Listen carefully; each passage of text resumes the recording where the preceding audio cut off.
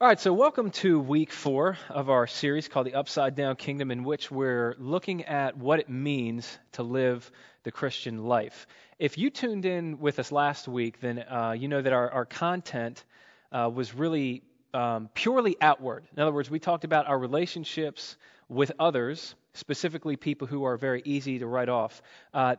Today's content is going to be exactly the opposite.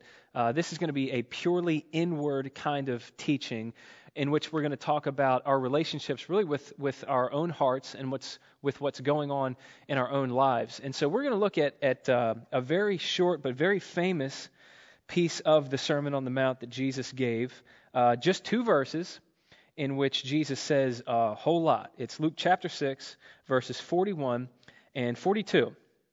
Here's what he said. Jesus asked, "Why do you look at the speck in your brother's eye, but don't notice the log in your own eye? Or how can you say to your brother, 'Brother, let me take out the speck that is in your eye,' when you yourself don't see the log in your eye? Hypocrite! First take the log out of your eye, and then you will see clearly to take out the speck in your brother's eye." This is God's word. So what Jesus is talking about specifically in these 2 verses, and actually if you zoom out to this whole section really of the Sermon on the Mount, what Jesus is talking about is this thing that we normally refer to as integrity, although Jesus does not use that word here. Instead, he uses a word that is actually the exact opposite of integrity, this thing that we call hypocrisy. So just as a side note, if you're tuning in and you find yourself very put off or even disgusted by hypocrisy or hypocrites in general, I think what's really important for you to see is that you and Jesus have at least that one thing in common, because Jesus was calling out hypocrites and hypocrisy long before it was cool to do so. So what I want to do on the front end of this teaching is really explain what hypocrisy is, because that word gets thrown around a lot. I think it's commonly misunderstood, and sometimes I think it's even inappropriately used. So the Greek word for hypocrite was actually the same word for actor. And so what Jesus is saying here is that all hypocrisy essentially is acting. Now, back in Jesus' day, if you were an actor, then you wore a literal mask. So for instance, if you were playing a character that was supposed to be very happy and joyful, then you put on a mask to make you look happy and joyful. And conversely, if you were playing a character who was, grief-stricken, then you actually wore a physical mask to make you look grief-stricken. But the point is that the mask hid what you were really like. And all good actors are good at that, right? All good actors, if they landed a joyful role playing a joyful character, even if they personally feel sad, and if they're a good actor, they know how to act joyful and to convince everybody else that they are joyful, regardless of what's going on inside of them. Because the mark of good acting, what it really boils down to, the mark of good acting is the ability to separate your part from your heart.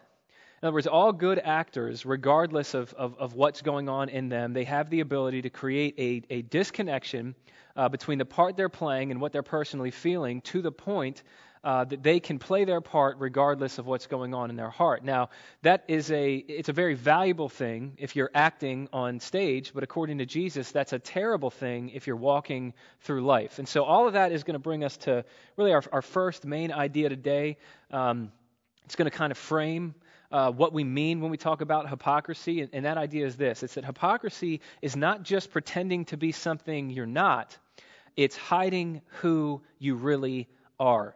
Right, that's what Jesus is talking about here when he's speaking against hypocrisy. And evidently, Jesus thought that this was a pervasive issue that was very common in the lives of everybody, or else, this is not something that would have made it to the Sermon on the Mount. And if you carefully read Jesus' words here, you'll find that Jesus tells us 2 of the primary ways that hypocrisy tends to manifest itself in our lives, and both of those 2 ways are actually found right here in verse 41. So Jesus said, "Why do you look at the speck in your brother's eye, but don't notice the log in your own eye?"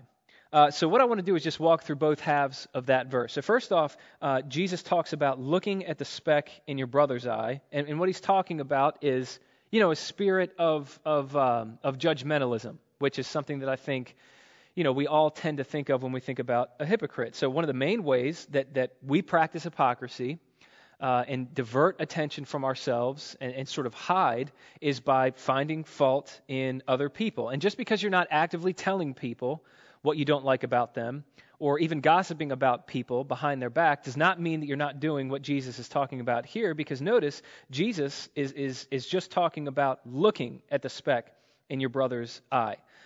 Meaning, even though you're not saying anything, you're still hyper-focused on where you believe somebody else needs to change. And according to Jesus' words here, that is a hallmark of a hypocrite. So hypocrisy, on the one hand, is saying, let's hide what I don't like about myself by pointing out what I don't like in you.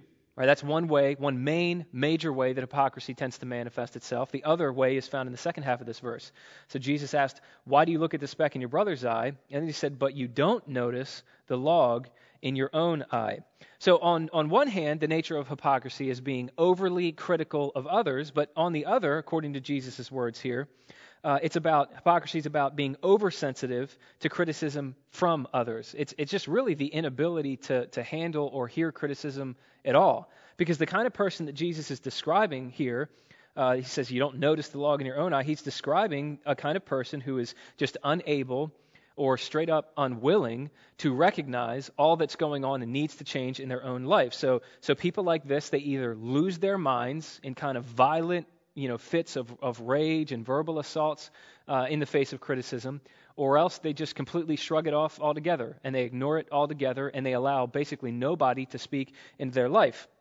So on the surface, these two kinds of people Jesus is describing in verse 41 might look like very different people. One is hyper-judgmental toward others. The other is hypersensitive to criticism from others. But really what this is showing is that those two people are just two different sides of the same coin. Because what they both have in common is that they're both deeply uncomfortable with what's going on in their own lives and with what's going on in their own hearts, and so they hide. And Jesus is basically saying that this is the way that we all naturally tend to move through life. That on autopilot, basically, humans are actors wearing a mask, pretending to be something that they're not on a stage. Now, the next question that I'd like to ask here is, why do we do this? Why do people do this? And the answer to that question is actually our second idea today. It's that the reason we hide from others is because we are hiding from ourselves. That might sound kind of strange to you, but this is explicitly what Jesus says in the first half of verse 42. Jesus says, how can you say to your brother, let me take out the speck that is in your eye, when, and I want to really focus on this, Jesus says, when you yourself don't see the log in your eye, you hypocrite. All right, so Jesus here is not saying that we fail to admit our own flaws. He's actually saying that we fail to see them. Now, I think this is really worth highlighting because this is not the way that people normally think about hypocrites. All right, normally when we think about hypocrisy, we think about a person trying to pretend to be something while very deliberately choosing to be something else. In other words, we think that hypocrites are people who have pulled the rug, or at least trying to pull the rug, over everybody else's eye. And that certainly is a kind of hypocrite. But according to Jesus' words here, a far more common kind of hypocrisy is the kind of hypocrisy that not only is pulling the rug over everybody else's eyes, but even pulling the rug over your own eyes. And when Jesus here says, in verse 42, when he says, you yourself don't see the log in your own eye, what he's doing is he's actually telling us three things about the self-deception that we all have a tendency to practice. So first off, what Jesus is saying is that we all deliberately choose to not see the truth about ourselves. When he says you don't see this log in your eye, Jesus is saying that, and this is true of people generally, we all deliberately choose to not see the truth about ourselves. In other words, the inclination, the Bible teaches this all over the place, that the inclination of the human heart to hide itself is so powerful that not only do we not want other people to look into our hearts, we actually don't even want to look into them ourselves. We hate spiritually looking at ourselves in the mirror. All right, that's the first thing that you can take from Jesus' words here. But secondly, because Jesus says that this is a log that we're failing to see, what Jesus' words also mean is that even though we fail to really notice the problems in our lives, or at least notice how deep those problems go, despite the fact that we fail to do that, we know that these problems are enormous. And I say that because the Greek word that Jesus uses that gets translated log here actually referred to a load-bearing beam in a house in that day. And so this was, something you could kind of think of it along the lines of like a telephone pole. All right, now when you compare a telephone pole to a speck like Jesus does here, obviously a telephone pole is millions of times larger than a speck of sawdust. But Jesus is not here saying that hypocrites are millions of times more sinful and wicked than other kinds of people or other kinds of sinners. What he's saying is that all of us, every single one of us, intuitively has this sense that there is something enormously wrong in us. And that is the reason that we go to such great and ridiculous lengths to avoid facing the truth about ourselves and hide the truth about ourselves.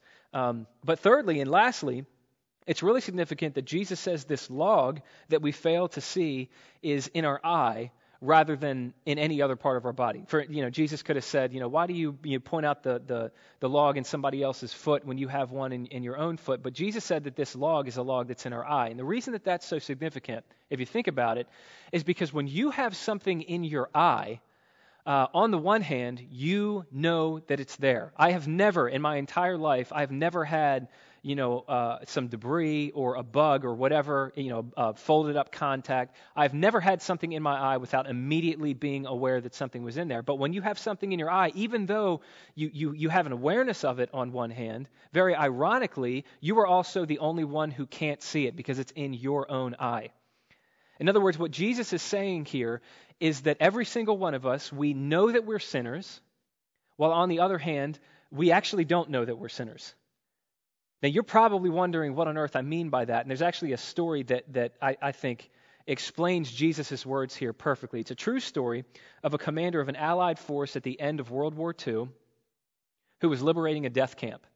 And this commander was known for, he'd seen basically everything that war had to offer. And so he was just a very difficult individual to really, unsettle or rock his boat or move him. But as he went through this death camp and he saw the piles of bodies and he saw the absolute, inhumane isn't even the word to describe, the things that went on inside that death camp, it had a profound effect on him.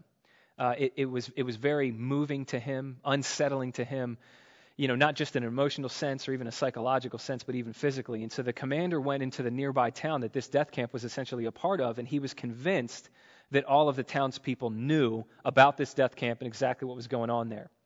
And when he confronted them about it, the townspeople said they had absolutely no idea. They had no idea what was going on, even though this was essentially happening in their backyard. And so he wound up having every able-bodied citizen of this town walk through the death camp and see what he had just seen.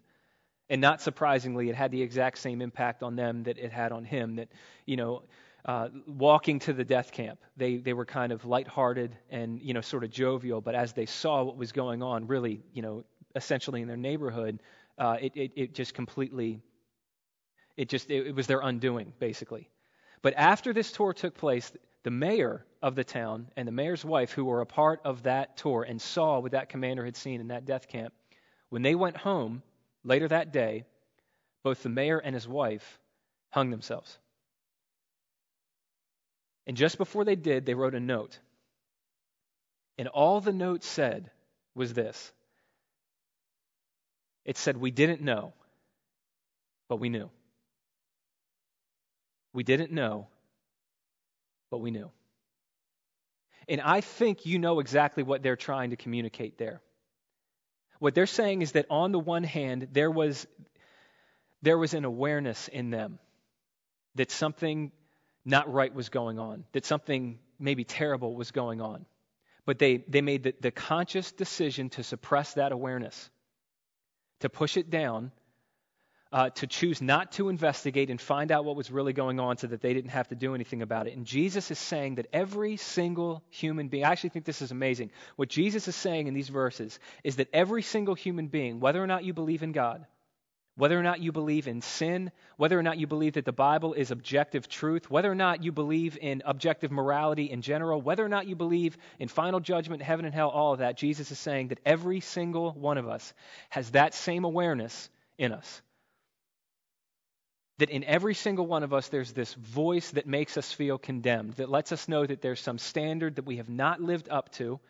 And essentially, we all go through life trying to shut that voices up. And it might actually be appropriate to say that everything in our lives is a function of us trying to cover up what we at least partly know to be true about us. And you see this the moment, according to the story in the Bible, you see this the moment that sin entered the world. Right, Adam and Eve, Genesis chapter 2, before sin entered and made a mess of everything, the Bible tells us that Adam and Eve were naked and they were unashamed.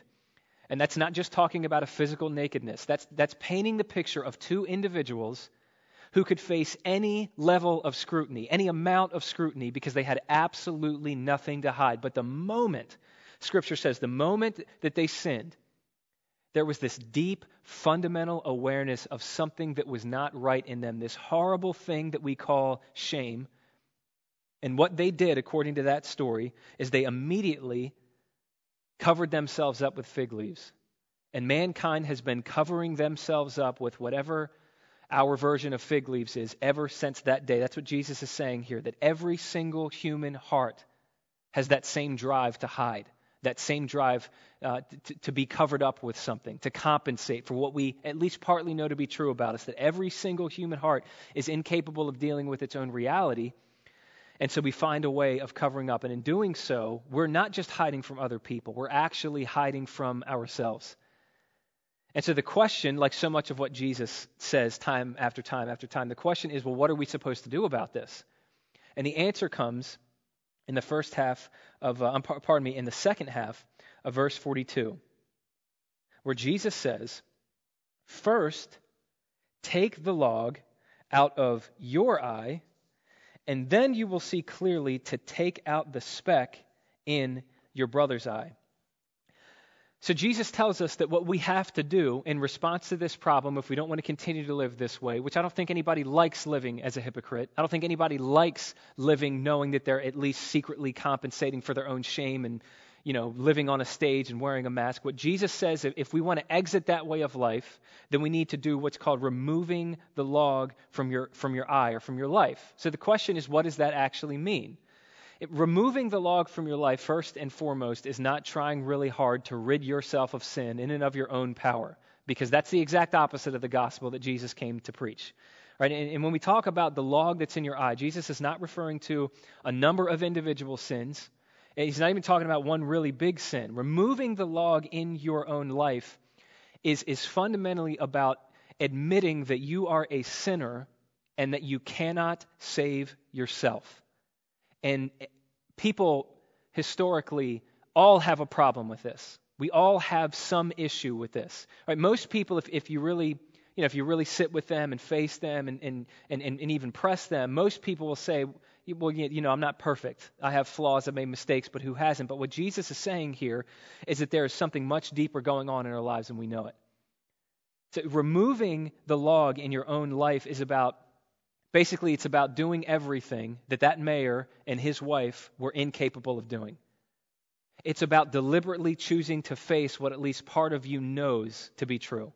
It's about acknowledging your sinfulness, your lostness, and deliberately making it conscious, deliberately choosing to face all that your heart would rather hide. And so what that might look like, it means realizing that you're selfish. It means realizing that you're afraid, that you're driven by fear. It means realizing that you have gone through life with the good things you've done, with the bad things that you've done, with the same primary motive, that you naturally go through life consistently putting yourself first, regardless of what that costs the people around you. And so to people who might hide behind the guise or the mask of, well, I'm just independent.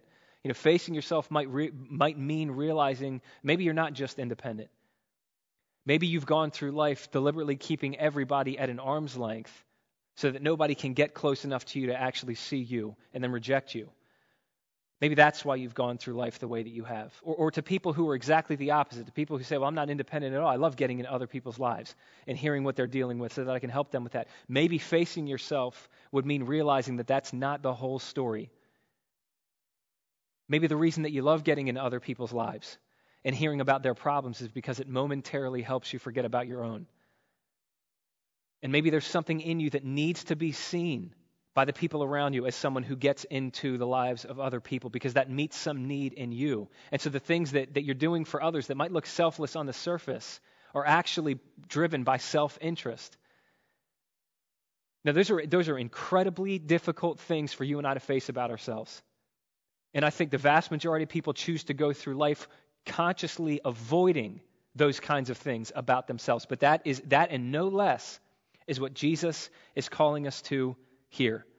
See, a Christian is somebody who should be profoundly self-aware. In other words, a Christian is somebody who looks back on the life that they've lived and realize that the bad things they've done, but even the good things they've done with the same primary motivation. They look back on their life and they realize that everything they've done with a certain element of selfishness. They've wanted to make themselves feel good or make themselves look good or prop themselves up and hide their own lostness from themselves in some way, shape, or form. And basically they've gone through life. We've all gone through life using everything and everyone to that end.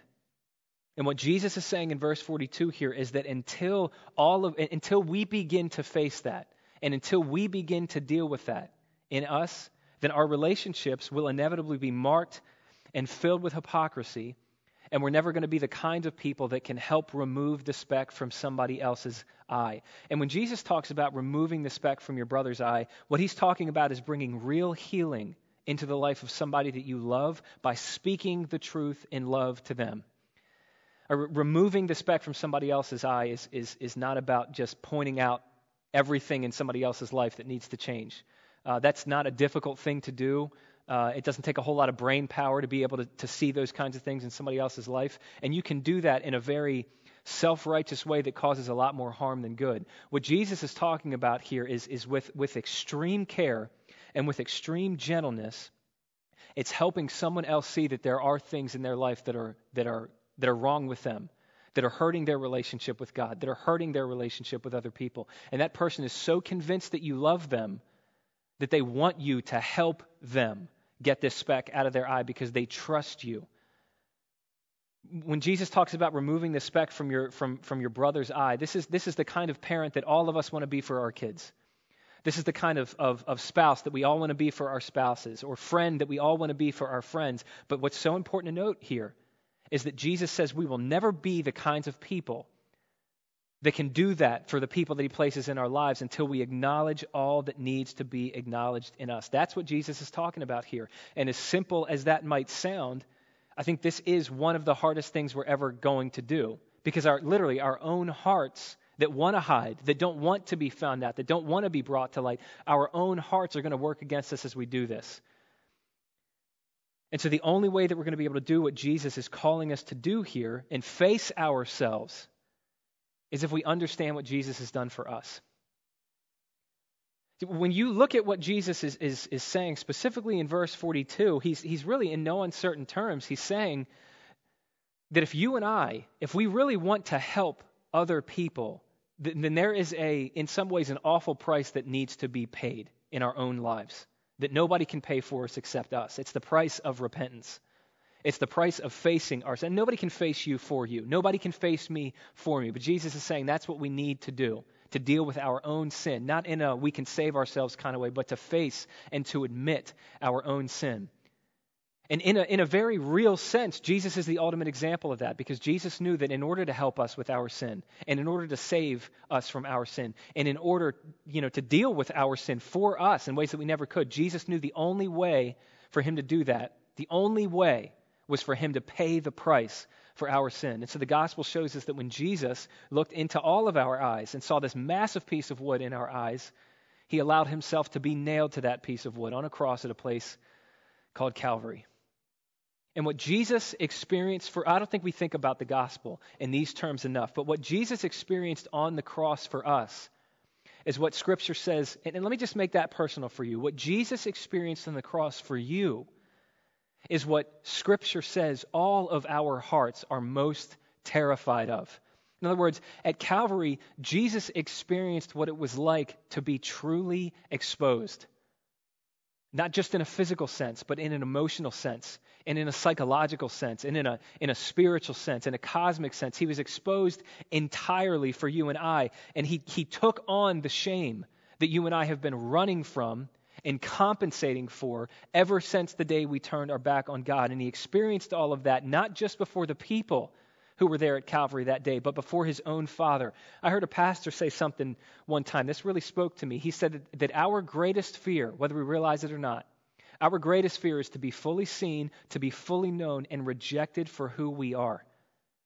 And that is exactly what Jesus experienced for us as he hung on that cross, forsaken even by his own Father. And in doing that, Jesus has done for us, or is willing to do for us, what our fig leaves never could. In other words, the moment that you put your trust in Jesus, Jesus does not just superficially cover up your sin, like puts a new coat of paint on you. He takes your sin away entirely. He takes away your shame. He takes away your guilt. And as you walk with him and grow in him, he takes away our fear that causes us to play this horrible, hypocritical, mask-wearing, finger-pointing, stage-playing game that the rest of the world is playing. And this is one of the primary things that should make the church so unique. Because let me just say something that you already know. We live in a culture of shame.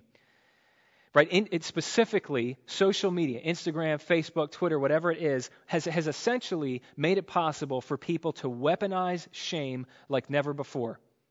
And whatever your social media platform is, all day, every day, you hop on there and you see people constantly trying to discredit each other, trying to destroy each other's reputations and ruin each other's lives by throwing up their past mistakes for everybody to see. And churches, meaning communities of people who are genuine followers of Jesus, who really understand what God has done for them in Jesus and have really put their trust in Jesus, those communities should be places where the shaming stops. Because we all realize that while it would have been so easy for Jesus to shame me, and it would have been so easy for Jesus to shame you, instead, he chose to take our shame for us. In other words, in a culture that says, shame on you, the gospel says, shame off you. So in light of this, I just want to ask you a question. And this might sound simple, but I don't think it is. I just want to ask you, do you really believe that Jesus died for you? Do you really believe that you are accepted entirely and exclusively because of what he has done on your behalf? Because it's only after we come to really believe that Jesus can come into our lives and show us all of the specks in our eyes without it totally crushing us. Right? In other words, the only way for you and I to have the strength and the courage to face ourselves, and the only way for us to have the security to take off the mask and walk off the stage is if our hearts are shored up by the knowledge that Jesus loves us infinitely, that he died for us. He gave his own life for us while we were his enemies. And now absolutely nothing can separate us from his love. And if you are basing your life, if you're basing your salvation on your performance, the way that religious people do, or if you're basing your self-image on your performance, the way that irreligious people do, that's the only alternative to living according to the gospel of the grace of Jesus. If you were living any other way than according to what God has done for you in Jesus, you and I are never going to be able to do everything that Jesus calls us to here. It's only when we know we're loved despite our sin that we can then be free to face and admit and begin repenting of our sin. And this is why Scripture says that it's God's kindness that leads us to repentance. Now, I'm reading a book right now called The Reason for God. And in this book, so far, every chapter has basically dealt with one of the primary objections that people have to Christianity. And so just a few days ago, I was reading a chapter that dealt with whether or not the Bible is reliable. And it said something that I thought was pretty amazing, kind of thought-provoking. It said one of the primary reasons that we can trust that the New Testament gospel accounts, that's Matthew, Mark, Luke, and John, one of the primary reasons we can trust that they are legitimate, accurate eyewitness material instead of just fabrications made up by the authors is because the people who gave us those stories so often chose to paint themselves in such a negative light. If you just read through the New Testament, specifically the gospel accounts, it might actually take your breath away when you know to look for it. It might actually take your breath away how often the New Testament shows the disciples of Jesus to be absolute idiots. They argue with Jesus. They ask him stupid questions. They're inconsistent. They're immature. They're weak, and they actually abandon him when it mattered most. And this is the amazing part, they are the reason that we know any of that stuff about them, because they chose to include those details about their own lives in the documents that we now call the Bible. Now, I was just thinking about this as I was putting this teaching together. If I was one of those eyewitnesses 2,000 years ago, I would certainly not make up anything about Jesus. But I know myself enough to know that I probably would have left out the part where I denied even knowing who he was to a teenage girl. Right? But the disciples were unbothered by that. The disciples were totally unconcerned with that, because after the cross and the resurrection, they had no problem telling people who they really were and how often they got it wrong, how often they doubted when they should have believed, how often they were afraid when they should have been bold, how often they failed when they should have succeeded. They had that kind of emotional health. They had that kind of personal integrity. They knew who they were. And I think the greatest example of this is Paul himself. One of the most famous things about Paul's testimony is that before he became a Christian, he killed Christians. But one of the things that I don't think we think about often is that Paul became a Christian very early on into the movement known as Christianity. It was only a couple years old when Paul became a Christian, which means that he was killing Christians at a time when there weren't that many in the world to kill. So you can bet that every single time Paul went into a town and went to a church and stood before the members of that community, you can bet that he stood face to face with people whose loved ones he had killed. Now you got to ask yourself, how did he live with that? How did he learn to live with that? I mean, some of us right now are having a really hard time living with things that are considerably smaller than the things Paul learned to live with. And if that sounds like you, if you're having the hardest time getting over things that you've done, if guilt and shame is knocking on your door and it's just eating you alive, the reason for that, biblically speaking, is because you don't know something that Paul did know. In 1 Corinthians chapter 15, Paul said it's a simple, but it's a life change, it's a profound statement. He said, by the grace of God, Paul said, by the grace of God, I am what I am. He knew that nothing that he had done or nothing he had failed to do determined his identity. His identity was completely formed and held together by what God had done for him in Jesus. And if you know that, and if you're healed by that, and if you build your life on that, then you'll be able to stop playing this exhausting, hypocritical game that Jesus is talking about here, that everybody else on this planet is playing, and you'll be able to take off your mask and walk off the stage. And more than just that, you'll be the kind of person that can help other people do the same. You'll be able to step into other people's lives. You'll be able to speak into other people's lives, people that you love. And you'll be able to help them remove the speck from their eye with a humility that opens them up to you and a confidence that enables you to say what needs to be said for the benefit of the person across from you. Because knowing you're a sinner will make you humble, and that'll come across in every interaction that you have. But knowing that you are loved infinitely, despite all of your sin, because of your relationship with Jesus, will make you confident like nothing else in the universe. And the only thing that can teach us both of those things, that can instill both humility and confidence in us in the same time, the only thing that has the power to do that is this beautiful, life-changing message that we call the gospel. So I just want to leave you with this. If this is a message that spoke to you, if you know that if you got really honest, your life it's basically amounted to you on a stage, wearing a mask, driven by fear, driven by guilt, driven by shame, I just want to let you know that Jesus, he lived for you, he died for you, he rose again for you. So you could take off the mask and you could leave the stage. And that, I think, is where real life begins. But it's only possible by grace through faith in him. That's it. And that's all.